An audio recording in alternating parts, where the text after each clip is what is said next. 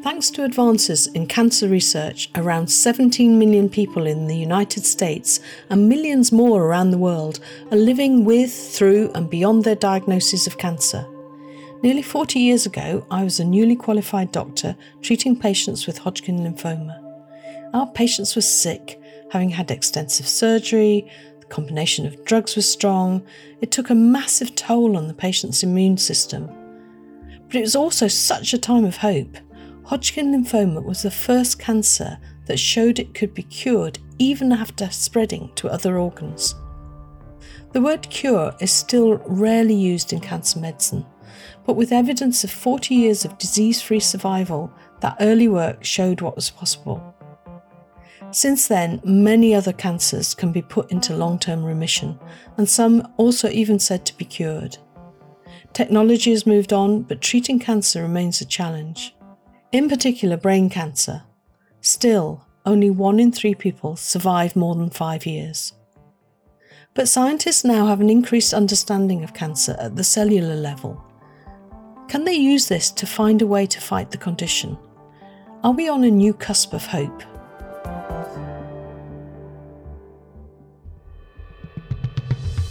I'm Dr. Hilary Geit from Medical News Today.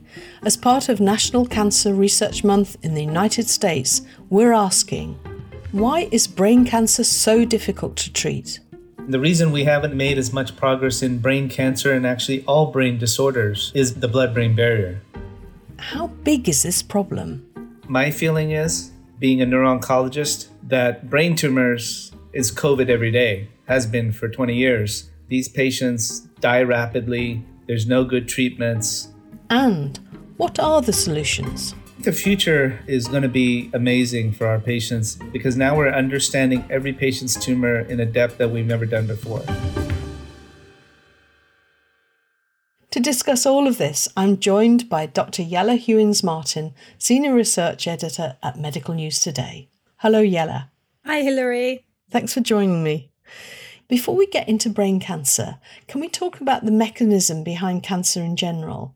We like to think we know what cancer is, but actually, what is it? Okay, so in cancer, some of the cells in the body divide and don't stop dividing like normal cells. And so they start to form these little structures that turn into tumors. And those tumors or cells from the tumors can then break off and travel around the body. And this is what we call metastatic cancer. And what causes it is mutations. Mutations are a normal process that happen in cells all the time. And most of the time, our body is very good at finding the cells that have mutations and either fixing those mutations or getting rid of those cells. But what happens in cancer is some of the cells slip through the net, and then the cells transform into a cancer cell because they have all these mutations. So these mutations in the patient's genetic code, they cause the cancer cells to make different proteins. And by proteins, we mean those fundamental molecules that have all sorts of functions to keep our bodies working the way they should. But the mutations also mean that the surfaces of the cell are different too. Yes, exactly. That happens in many cases. And what that means is that the immune system cannot find these cells in the same way that it would find a normal cell. If they look different, why is the immune system not able to find them? The immune system is normally very good at finding anything that looks different, but cancer cells are very good at hiding. So they either make proteins that make them look normal or make them look like other cells, or they hide some of the proteins that a normal transformed or kind of weird cell would have on it, and then the immune system can't see them anymore. So the challenge for oncologists is to work out how to get past all of those sneaky mechanisms that cancer cells have to hide themselves. That's it. Exactly. What are the usual treatments for cancer? Are they still just the basics of surgery, radiotherapy and chemotherapy, or do we have new treatments now? So in many cases, those still make up the mainstay of any kind of cancer treatment. There are some more targeted therapies now. So if the surgeon or the cancer team know what is going on in that particular person's tumor, they may be able to pick a therapy that they think this person's tumor will respond to more specifically. And so one thing that people are increasingly able to do is find the mutations, the specific mutations that make up a person's cancer. And then in some cases, they're able to match a particular type of drug to that mutation, rather than using something generic for that cancer as a whole, using something that is a targeted therapy. Wow. So it sounds like cancer treatments are really evolving. Yeah, that's it. You're right. One new type of therapy in cancer is immunotherapy. As we said, cancer cells and tumors are really good at evading the immune system. They hide from it. And then the cells in the immune system can't get to the cancer and destroy it. And so immunotherapy, the whole idea behind it is to help the immune system find those cancer cells and do their normal job, which is to get rid of the cells and to get rid of the tumor. There are different types of immunotherapy. One of them is called checkpoint inhibitors. Immune checkpoint proteins are a type of protein that many cells make that normally tell the immune system to turn off or go away, basically. And that's to stop the immune system from overreacting. And so if a cancer cell can make that type of protein, it will mask as a normal cell, and the immune system will say, hold on, you're not a cancer cell, you're a normal cell, I'm going to go away and do something else. So this is the cloaking of cancer cells. Exactly. And so immune checkpoint inhibitors stop that process. And then the immune system can once again access those cells, even if they display these so-called immune checkpoint proteins. I spoke to Dr. Santosh Kesari, who's a neurologist and neuro-oncologist at the St. John's Cancer Institute in Southern California, and he told me why these are useful in cancer treatment. Using drugs such as nivolumab and pembrolizumab, the immune system recognizes the cancer, and that's been the revolution for the past 10 years. These checkpoint inhibitors have changed the game completely, initially with melanoma, and now lung, some forms of breast cancer, renal cell cancers, and many other cancers. It's been an interesting shift from these traditional approaches of surgery, radiation, chemo, to now immunotherapy being added and leading the treatments for many of these cancers. For brain, though, we've studied many of these, and while there's hints of activity in the brain, we still have a long way to go. There's nothing approved in the brain in terms of immunotherapies. Jelle, why are brain cancers so tricky to treat? Why is there nothing approved yet? One of the problems is getting things into the brain. What Dr. Kesari told me is that the blood-brain barrier, which is made up of a lining of cells that protect the blood vessels in the brain from many molecules coming in and from things going out, he told me it's really difficult to get anything through the blood-brain barrier. Drugs just don't get into the brain very well. And it's really an evolutionary protective mechanism. We don't want all the things that the rest of our body sees to go into the brain and cause neurological problems, including infections, viruses, bacteria, etc. So it's a protective mechanism, but for certain things such as infections or brain cancer, it's not good because drugs just don't get in very well. The same drugs that we use for lung cancer, if the lung cancer goes to the brain, it just doesn't work very well at the doses that we use because not enough gets through the blood-brain barrier. It's been a huge challenge over many decades of making progress in brain cancer field. But, our team and many other people think about this problem every day and all day. And drug companies have become better at making drugs that do get into the brain. And we also learned how to take existing drugs and use different doses to get them into the brain better. So that is probably the most critical challenge that we have to deal with all brain diseases. Okay, so that's the blood-brain barrier. But are there other problems? Like, for example, is the immune system different in the brain? Yeah, so in the past, the prevailing thought was that the brain is immune privileged. And that's a scientific term.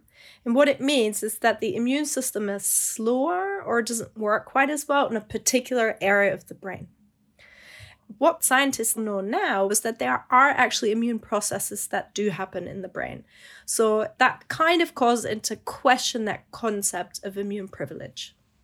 The immune system doesn't traffic in the brain as well as other organs is one of the thoughts why immunotherapy is not so effective in the brain. That may or may not be true, actually. For instance, lung cancer or melanoma that goes to the brain, it seems to actually work pretty well, although the blood-brain barrier is not the same. It's disrupted.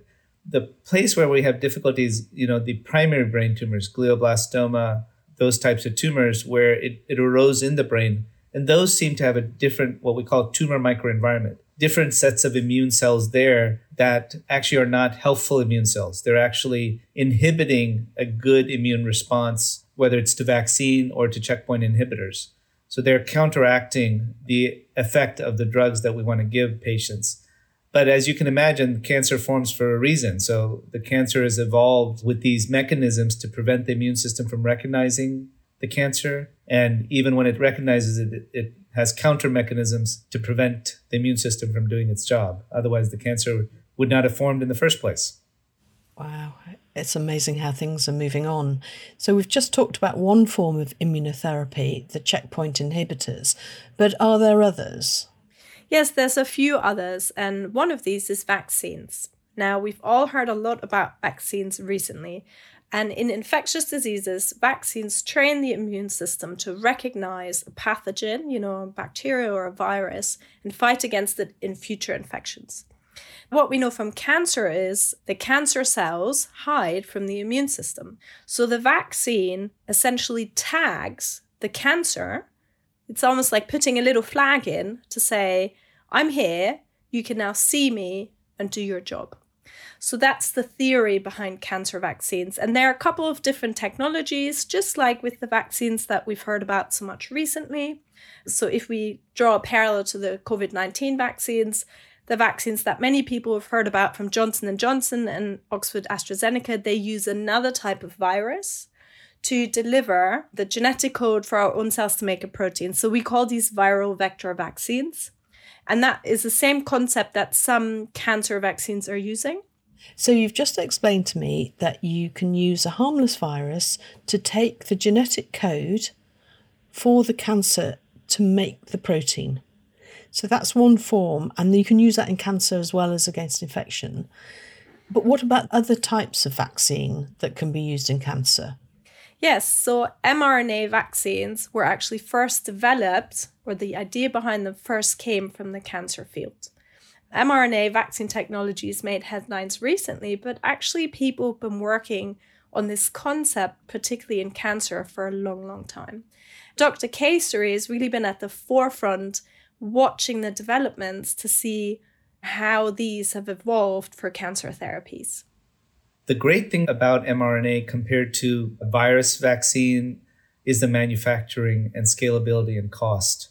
So once, for instance, you have a new virus, as soon as you get a virus, you isolate it in a lab, you can sequence it, you get results within 24, 48 hours, and then you can immediately make the mRNA version that you want for vaccine purposes. And it's really built upon decades of research and informatics, because understanding what's a good vaccine, what's not a good vaccine at the protein level, and then translating to the mRNA level has been built over many decades. It allows for rapid production of vaccines. And that's been proven with the vaccines for COVID, how fast you can do it when you have a lot of resources and a lot of need.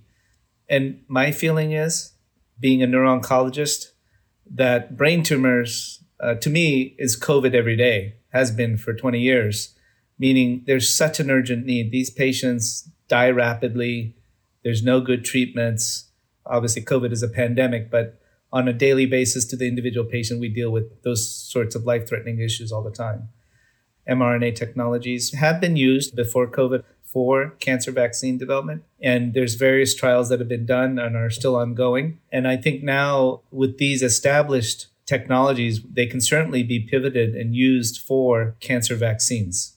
And it may actually be better than a virus vaccine too, because the mRNA technology delivers the RNA to the cell, and then the cell makes the protein that is expressed on the surface that is then recognized by the immune system. So rather than finding the protein and making the protein, making the mRNA is much cheaper and easier. Did you ask Dr. Kayseri whether this mRNA technology would be helpful in the treatment of brain cancer? I did, and he said he definitely thinks it could do. I think this mRNA technology can be used for any cancer, including brain cancers.